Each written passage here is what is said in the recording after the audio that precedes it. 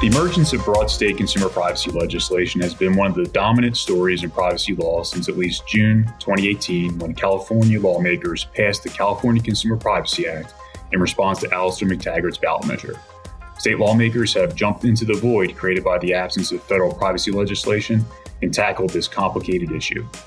In 2021 alone, lawmakers in 26 states proposed CCPA-like privacy legislation. While the federal government may eventually pass federal privacy legislation, there can be no doubt that state lawmakers are at the forefront of developing the principles that will form the foundation of privacy law in this country. Given the importance of these issues, we decided to launch a limited podcast series interviewing some of the prominent state lawmakers who have authored these bills.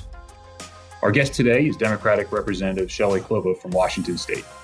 Representative Klobah is the primary author of HB 1433, which is entitled the Washington People's Privacy Act. For reference, HB 1433 was a competing bill to the Washington Privacy Act. In addition, Representative Klobah offered, by my count, 5 amendments to the Washington Privacy Act when it was in the House. Representative Klobah, thank you for joining us today. Well, it's my pleasure. Thank you for having me. I know our listeners are avid followers of state privacy law, but as a sort of just a threshold issue, if you could kind of acquaint us to where your bill stands. I believe the Washington legislature has closed for the year, but maybe you can just kind of bring us up to speed. Yes, you are correct. We have adjourned. That was back at the end of April. And at that point in time, that was the first session of our 2-session term. So every bill that was introduced will, if it did not pass, will automatically reconstitute back at the point where it left off. So this is potentially a bill that can come back. I have a lot of stakeholder work in front of me yet, so it may be something completely different, or have the bones of what was brought forward in 1433. So that remains to be seen. But going back to a little bit of groundwork about our session this year, and I'm sure other legislatures struggled with the very same thing, we were 100% virtual. We met the first day in our Olympia Capitol to change our rules to allow for a virtual session. And then we were, joining from our homes and our offices. Given those restrictions or those conditions, I guess is the best way to say it, we really focused on 4 main issues, or sort of buckets of issues in our legislature this year. And one was, so we had police reform, criminal justice, we had climate change, COVID response, and economic development and revitalization. So those were really formed the theme for what we wanted to get done.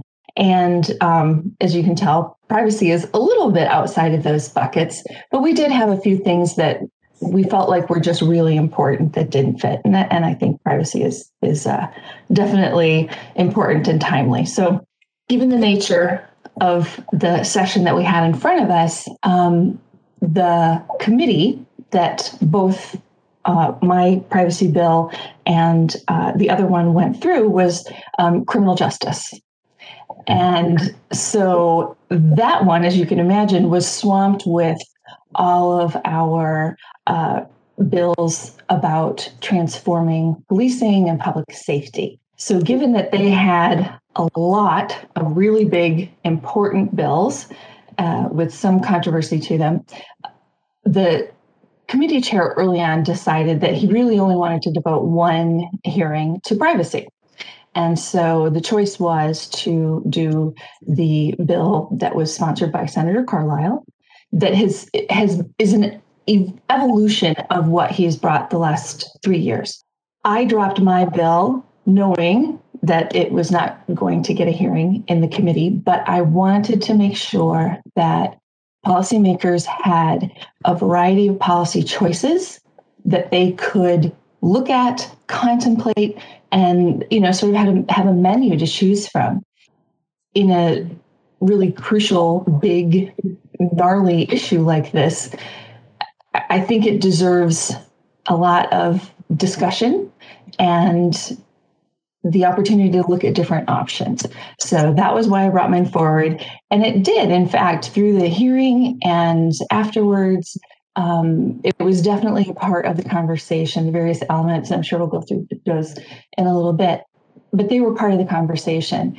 And then, so the Senator Carlisle bill passed with flying colors through the Senate. And then when it came to the House, it ran into a variety of roadblocks, given that I think, and I wasn't spending a whole lot of time watching the Senate hearings, but I think we spent a lot more time really looking at the bill and trying to determine, is this the right step forward? So as it turned out in the end, the Washington Privacy Act, the Carlisle bill, did not advance to the floor of the House. It's fascinating what you just mentioned about the bill history and your impetus for proposing your bill. Was your concept this year and even going forward to work with the Washington Privacy Act structure, but try to add your pieces of your bill that you thought were important to the WPA, or is it to push your bill freestanding, or both, I suppose? Bills get introduced and we expect that they will change over time through the amendment process to, as we try to achieve consensus and get something that we can get to a yes on. And so I really understood from the beginning that the Washington Privacy Act was kind of at one end of the spectrum, and at the opposite end of the spectrum on a lot of measures, the People's Privacy Act, my bill. And it was kind of based on the fact that in the past years, the Washington Privacy Act would come over to the House and, the House committee that it went through would amend it so that they, were the Senate version, the House version were divergent, and we couldn't get to any compromise. And I thought, well, what are we going to do different? I don't want to repeat the same process. So how about this? How about we start from opposite poles and we see if we can move to the middle? It was worth trying it that way.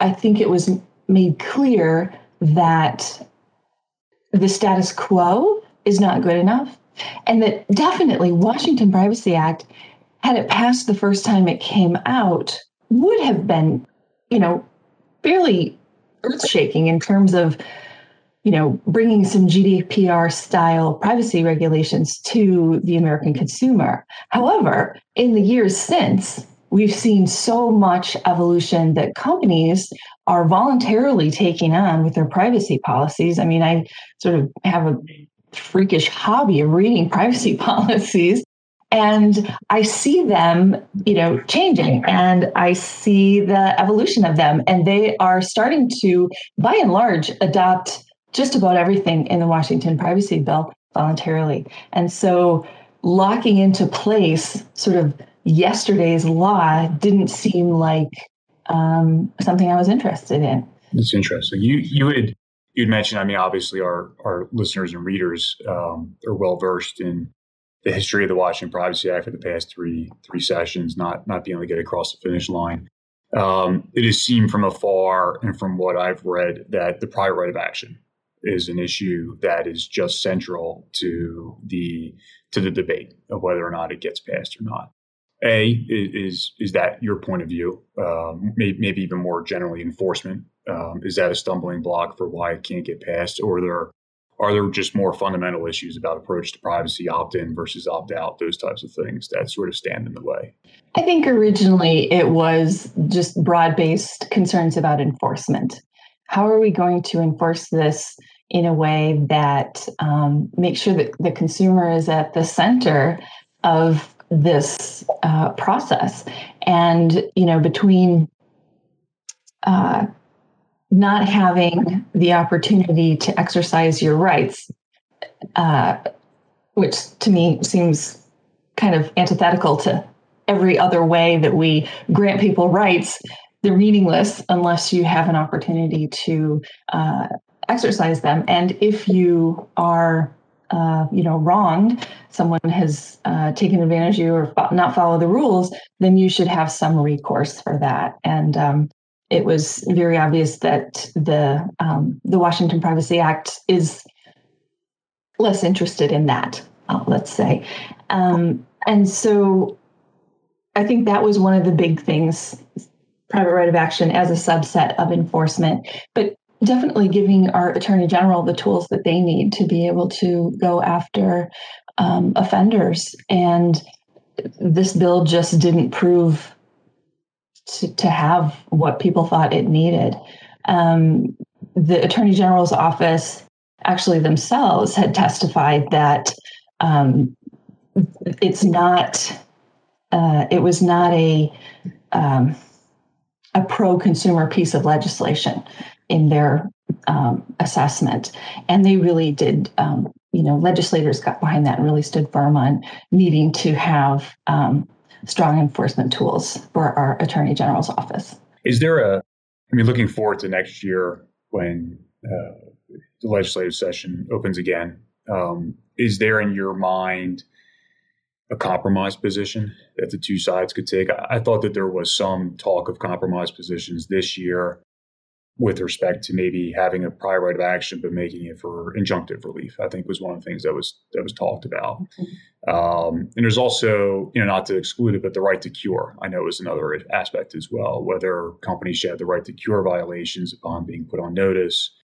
Here in Colorado, we have a bill that's been moving through the legislative process, and they're going to put a right to cure, but sunset it after 2 years, which I think is a good compromise position. I shouldn't opinionate on it. It's a compromise position. Right. I think looking from the outside in, if it is a stumbling block, I guess the question is, do you anticipate being able to find compromise on that issue, or is it an all or nothing approach on it? I am still definitely interested in finding some sort of compromise within the realm of consumer-focused legislation. It is the people who are at the heart of this. And we have seen over many years in this country a variety of privacy types of legislation that are at the federal level. And ultimately, that I think would be the best solution, that we approach it federally. But I am very much a believer in the sort of gardens of democracy, whereby states are kind of the real life labs of where you try out different approaches so that can inform what happens at the federal level. Take for instance HIPAA. I was a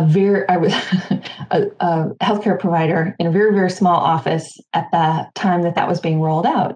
And I can remember, having some lead up to it where, we would start being informed that, at such and such a date, you will have to have your entire office policy in alignment with these privacy policies. And there were courses you could take in how to come into compliance, and there was an on-ramp, and it was a fairly long on-ramp, if I'm remembering correctly. And you study it a little more from a different perspective than I do, and can probably correct me on that. But I think it is entirely reasonable to give companies some time to try to get these positions or these policies in place, and to give them a little bit of a grace period. Once, date certain, you have to have these policies in place and you have to be following them. But we're going to expect that there are going to be some snafus. You're going to miss something. You're going to, not have something lined up or in place or what have you. And so I think it's entirely reasonable to do that for some period of time, 2 years, 1 year. Our Attorney General's office was looking for a 1 year sunset on the privacy policy. And I think that's a dial we can turn in terms of how long that is. But I do feel like it's reasonable to allow some time for companies to get those things in place. What I would worry about is having it, in perpetuity, because then there's not really any meaning to it. having our attorney general write you a letter as a company to say, stop doing that. I mean, in order to even do that, the attorney general has to go through a lot of time and energy investigating a claim that a company is in violation. And once they're done, they send the letter and the company hopefully stops because there's no real teeth. Hey, stop that, says the attorney general, and the company magically will do so. And there's a lot of trust involved in that assumption, and that's fine. And I'm sure it'll work that way. However, there's no reimbursement to the attorney general for all of that work and research, et cetera.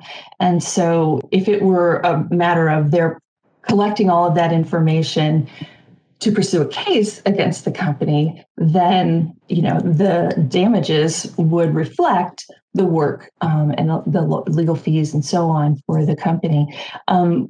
With a simple right to cure that goes into perpetuity, it doesn't make sense to me. So I think there is, coming back to your question, I do think there is some room for some compromise in there.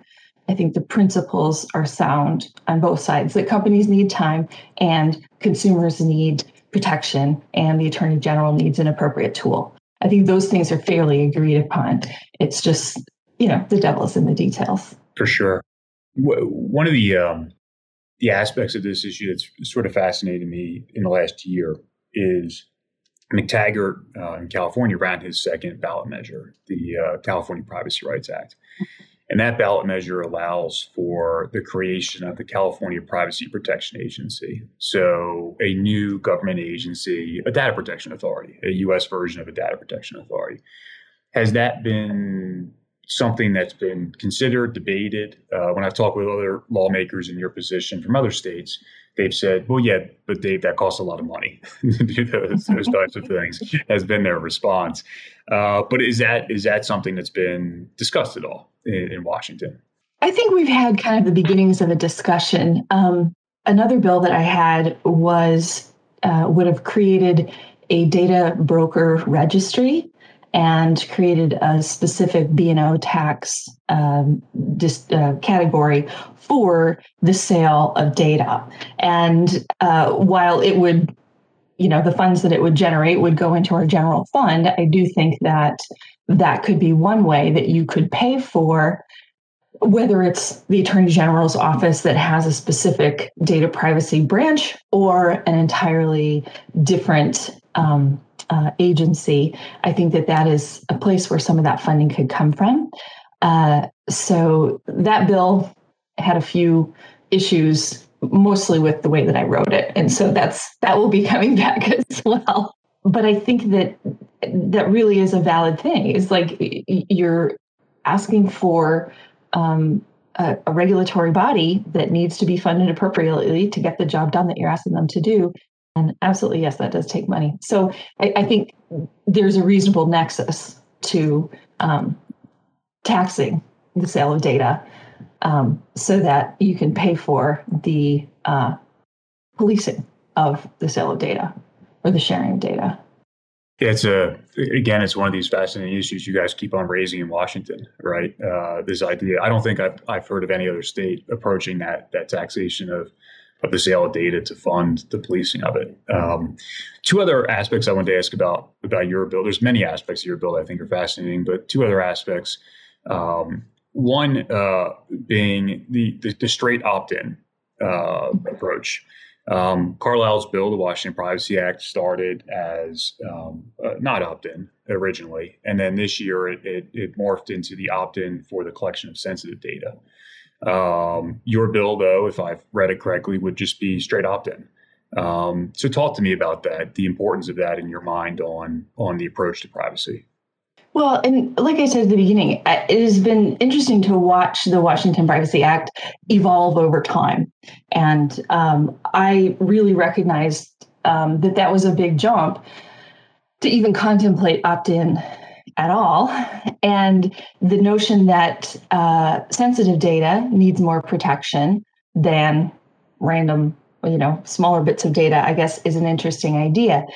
But the reality that we know is that with enough tiny pieces of unimportant, otherwise seemingly non-sensitive data, you can put together a picture of a person that really kind of comes into focus like a pointillist painting, where all these little random dots don't mean anything. You zoom out with enough of the dots, and suddenly there's a picture there.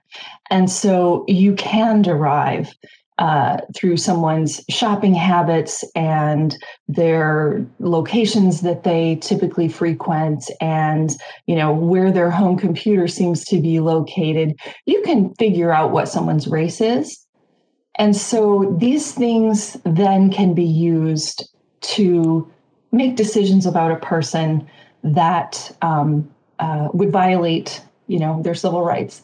And so I appreciate that concept was touched on in the Washington Privacy Act, but I think where we disagree is what is considered sensitive data. And I think if you have enough of it, anything is sensitive data.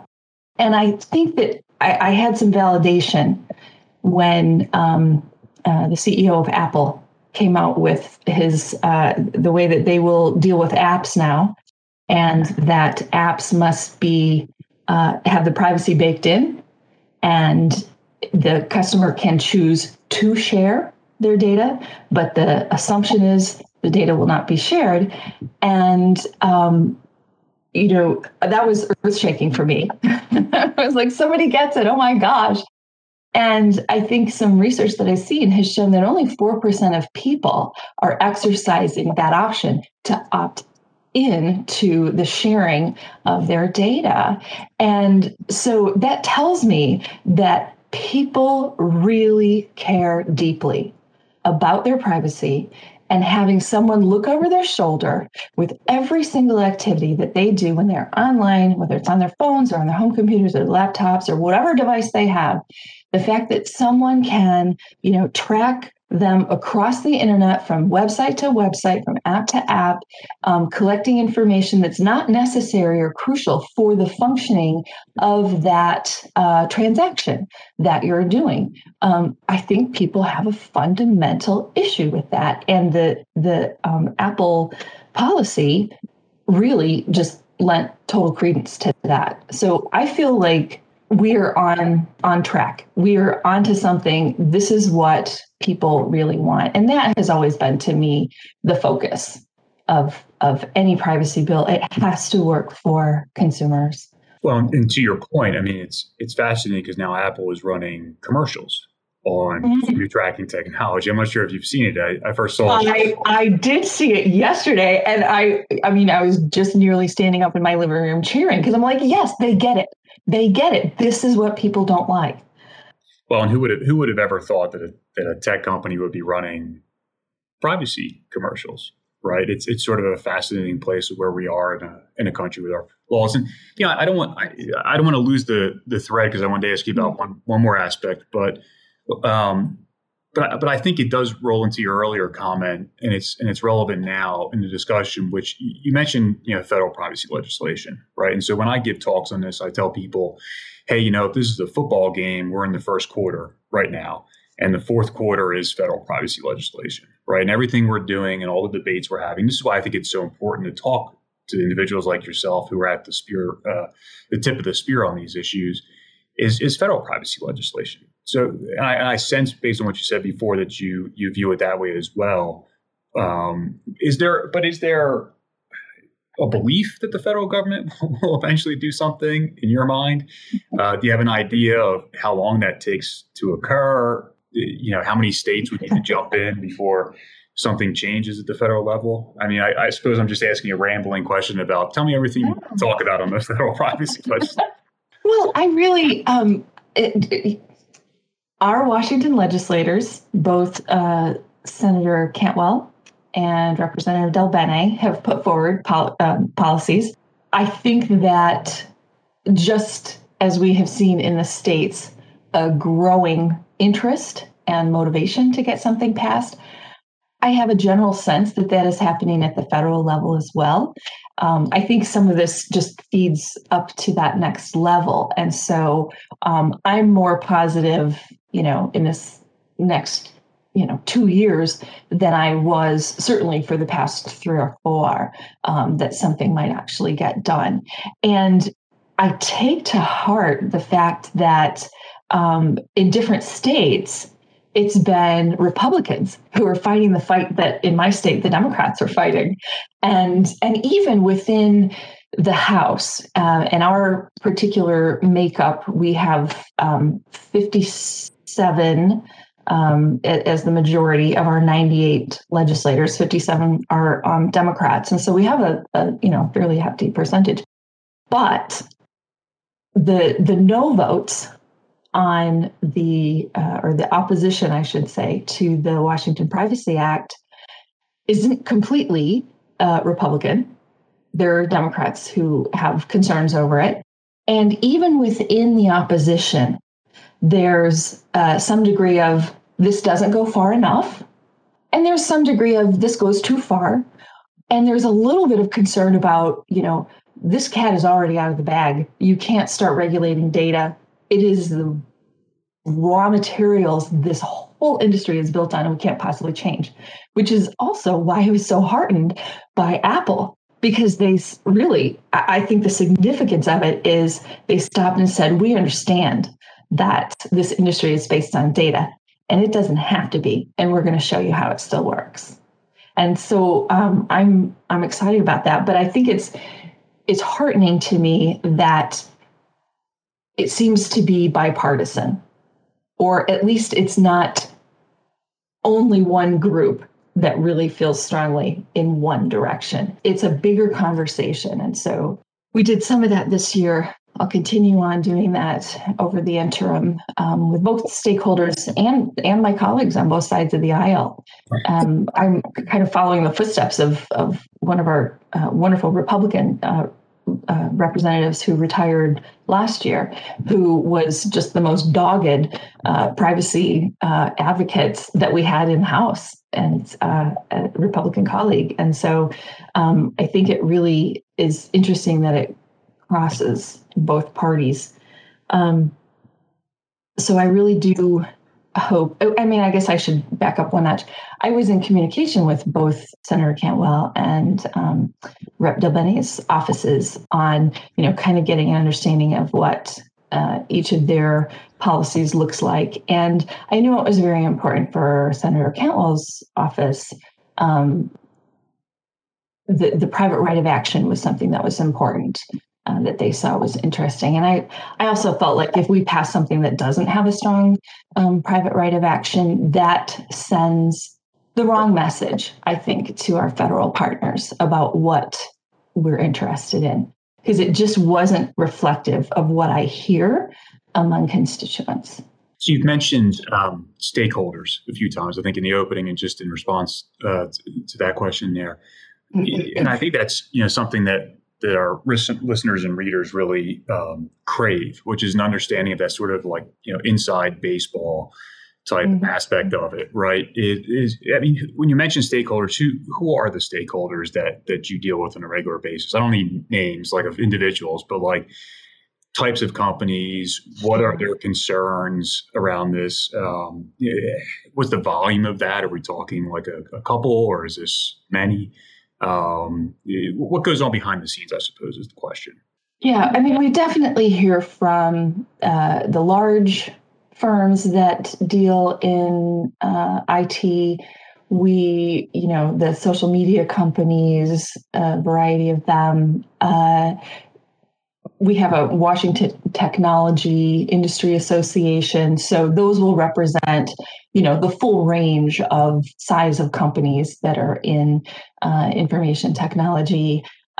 We also hear from our Association of Washington Businesses. So, a broad spectrum of businesses. And a lot of times, one of the things that we hear is concern for small businesses who, presumably are not going to have the appropriate staffing to accomplish the kinds of privacy policies that, we need them to put in place and execute. And so I'm trying really hard to be very sensitive about that with the small businesses. And oftentimes when I meet with them, I'll say, well, tell me, what what data are you currently collecting? And I don't often get a straight answer, but as near as I can figure, say your local mom and pop teriyaki shop, they're going to have, maybe they have a newsletter that they send out to their customers. So they're collecting, name and email. But instead of having to create their own privacy policy, the vendor, generally speaking, they're going to use some sort of vendor.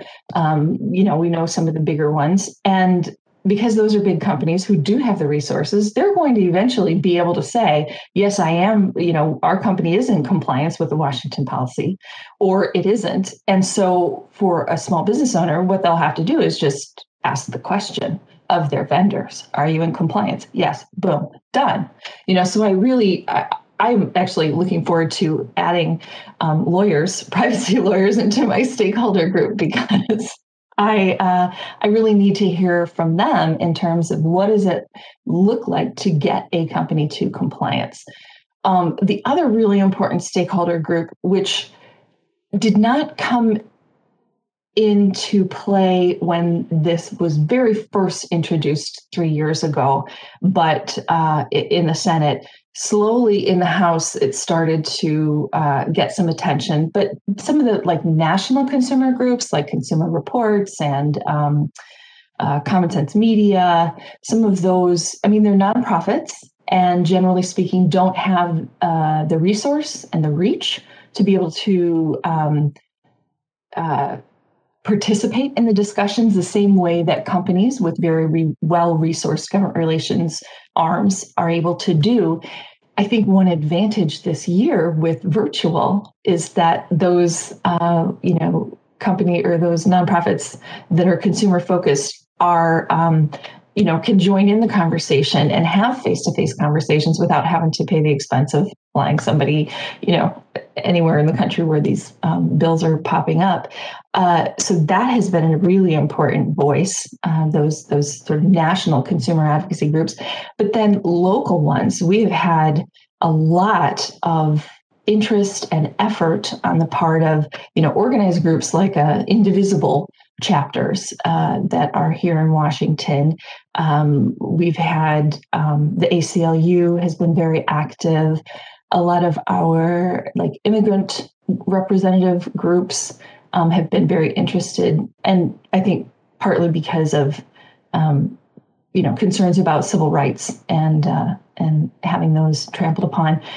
So it really has been fairly broad-based stakeholder work, and again, that'll continue. And because I'll forget, I have a few more questions, but I'll forget to ask you, what is the plan for next year then, or maybe even the summer going into next year? You've mentioned this, maybe a stakeholder process, amendments to your bill, those types of things. Is that in the cards? Yes, absolutely. I suspect that I will bring forward something that is a version of 1433, but a little different. I think I'll pare it down a little bit to some of the more crucial aspects, the opt-in, the private right of action, those kinds of issues that seem to be really the crux of things, and kind of jettison a few of the other things, which very well may live on in a different freestanding bill of their own. And I look forward to getting together in person with groups, because I think sometimes, the conversation is a little bit different and a little more free-flowing, and try to come up with some reasonable compromises that people are willing to make. Definitely, I think a part of the plan, too, is to educate my fellow legislators. I think there's a lot about consumer data privacy that is not even something, it's kind of invisible to most people. Unless they actually read the privacy policies, it's hard to understand how much of your information is being captured and bought and sold and utilized by companies. And so even just to bring the awareness to the rest of my colleagues, or ones that have yet to really dive into it, I think it's kind of one of those issues where they go like, well, so-and-so and so-and-so are really experts on that, and I'm just going to go with what they think. But I really want to have more investment and more knowledge about the issue from my colleagues. So that'll be part of the process too. Let me ask you a slight change of topic. I think it's relevant to your previous answer is Virginia this year did pass privacy legislation. Essentially, they took Carlisle's bill, made some pro-business changes to the bill, and passed it very quickly. And here in Colorado, we are, by the time listeners hear our conversation, we'll know whether Colorado has passed the bill, but it would be, again, a version of the Washington Privacy Act that's been tinkered with from there. Does seeing other states pass privacy legislation excite you, or does it concern you to the extent that they're picking a bill that you think could still use some work on the version of the Washington Privacy Act? I mean, is there a feeling of like we got to get something done or somewhere in some jurisdiction? I mean, is that sort of that give and take, or are you just excited to see, hey, at least states are doing something in this space? I mean, something is better than nothing. That is a question that I wrestle with almost, constantly. Is something better than nothing, or are we selling ourselves short if we cement into place essentially current practice and we don't reach and take a look at what's in the future? What do we need to prepare for? Is there something better? Are we just settling for what we have now? And I think most days we shouldn't settle for anything less than consumer-focused legislation that gives people control over their data and rights that are able to be remedied when something has happened to their data. I think that is really important. And I guess in my heart of hearts, it's a little disappointing when I see states have taken it up and sort of somewhat quickly passed something that I feel like sells their consumers short. There are a number of different ways that a remedy can look like. There may be different tiers of first. Legislative exhaustion, or some sort of a ladder where you, if a company's violating your rights, first you talk to the company. If that fails, then you talk to the attorney general. If they're not willing to take it up for any number of different reasons, then you might have a private right of action of your own. It can look like that. It doesn't have to be, what I think people fear, but hasn't really panned out is some sort of free-for-all that lawyers are going to come out of the woodwork to prosecute these cases where some breach or some violation of the laws has occurred. And so I just am not willing to totally discount the idea of private right of action and leave it off. I think it's too important. It can look like a lot of different things, but I think it's an important concept to not leave out. So the last question I'll ask you, I've kept you for far longer already than I promised. Thank you for hanging in there with us. I think you and I, before we started, we both agreed we could talk privacy law all day. Right? And it's sort of the nature of my question, which is clearly incredibly well versed in all of these issues. But how did you get interested in this area? And why does it appeal to you?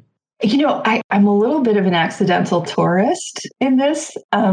Our committee selection process in the legislature here in Washington, anyway, we give a ranked order list of the committees we're interested in serving on. And I put in mine, and one of the ones that I felt I should serve on, even though I didn't have a whole background on it, was what we had. It was called the Innovation, Tech, and Economic Development Committee, partly because I felt like my community needed a voice in the tech space.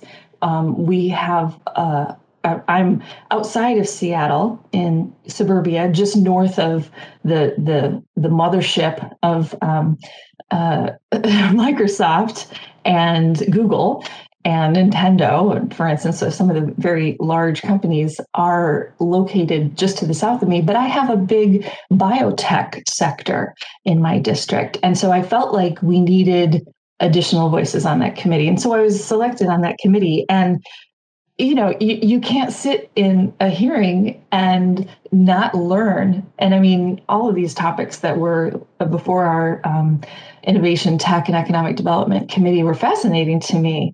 And so I was hooked early on. This year, they disbanded that and took the various portfolios and distributed them to other committees. So that was another part of, I think, the flavor of this privacy discussion this year. We don't have a committee in the House that is dedicated to these kinds of issues. And so that was why it happened to go to our Civil Rights and Judiciary Committee. So the powerhouse of people interested in privacy, our House committee was very collaborative in the last 2 years about coming up with amendments, and that's been dispersed to a number of different committees. So there's no real center for the advocacy for this bill. So I think that made it a little more challenging, in addition to just the physical challenges we have this year. Little by little, I think we're educating more people so that it's not just that one diffuse group, that it's a larger group of my colleagues who understand the ins and outs of this issue and the importance of it. I'm embarrassed to say I did not, after having watched hours and hours and hours of committee hearings in the ITED committee for the past 2 years, I'm embarrassed to say I did not pick up on the fact that it had been disbanded this year. That you learn something new every day, I suppose that fits into. Well, I have completely overstayed my welcome. I asked for half an hour. Oh my gosh. I feel like I've kept you so long. But yeah, any time I get to talk about my favorite issue is the time flies. Well, I hope it has done so for your listeners as well. It has for me, so I have no doubt it has for them as well. It's clear Washington residents are in great hands with you there and everything that you're doing in Washington. I'd like to thank you for joining us today, and once again, thank you for your time and for your insights.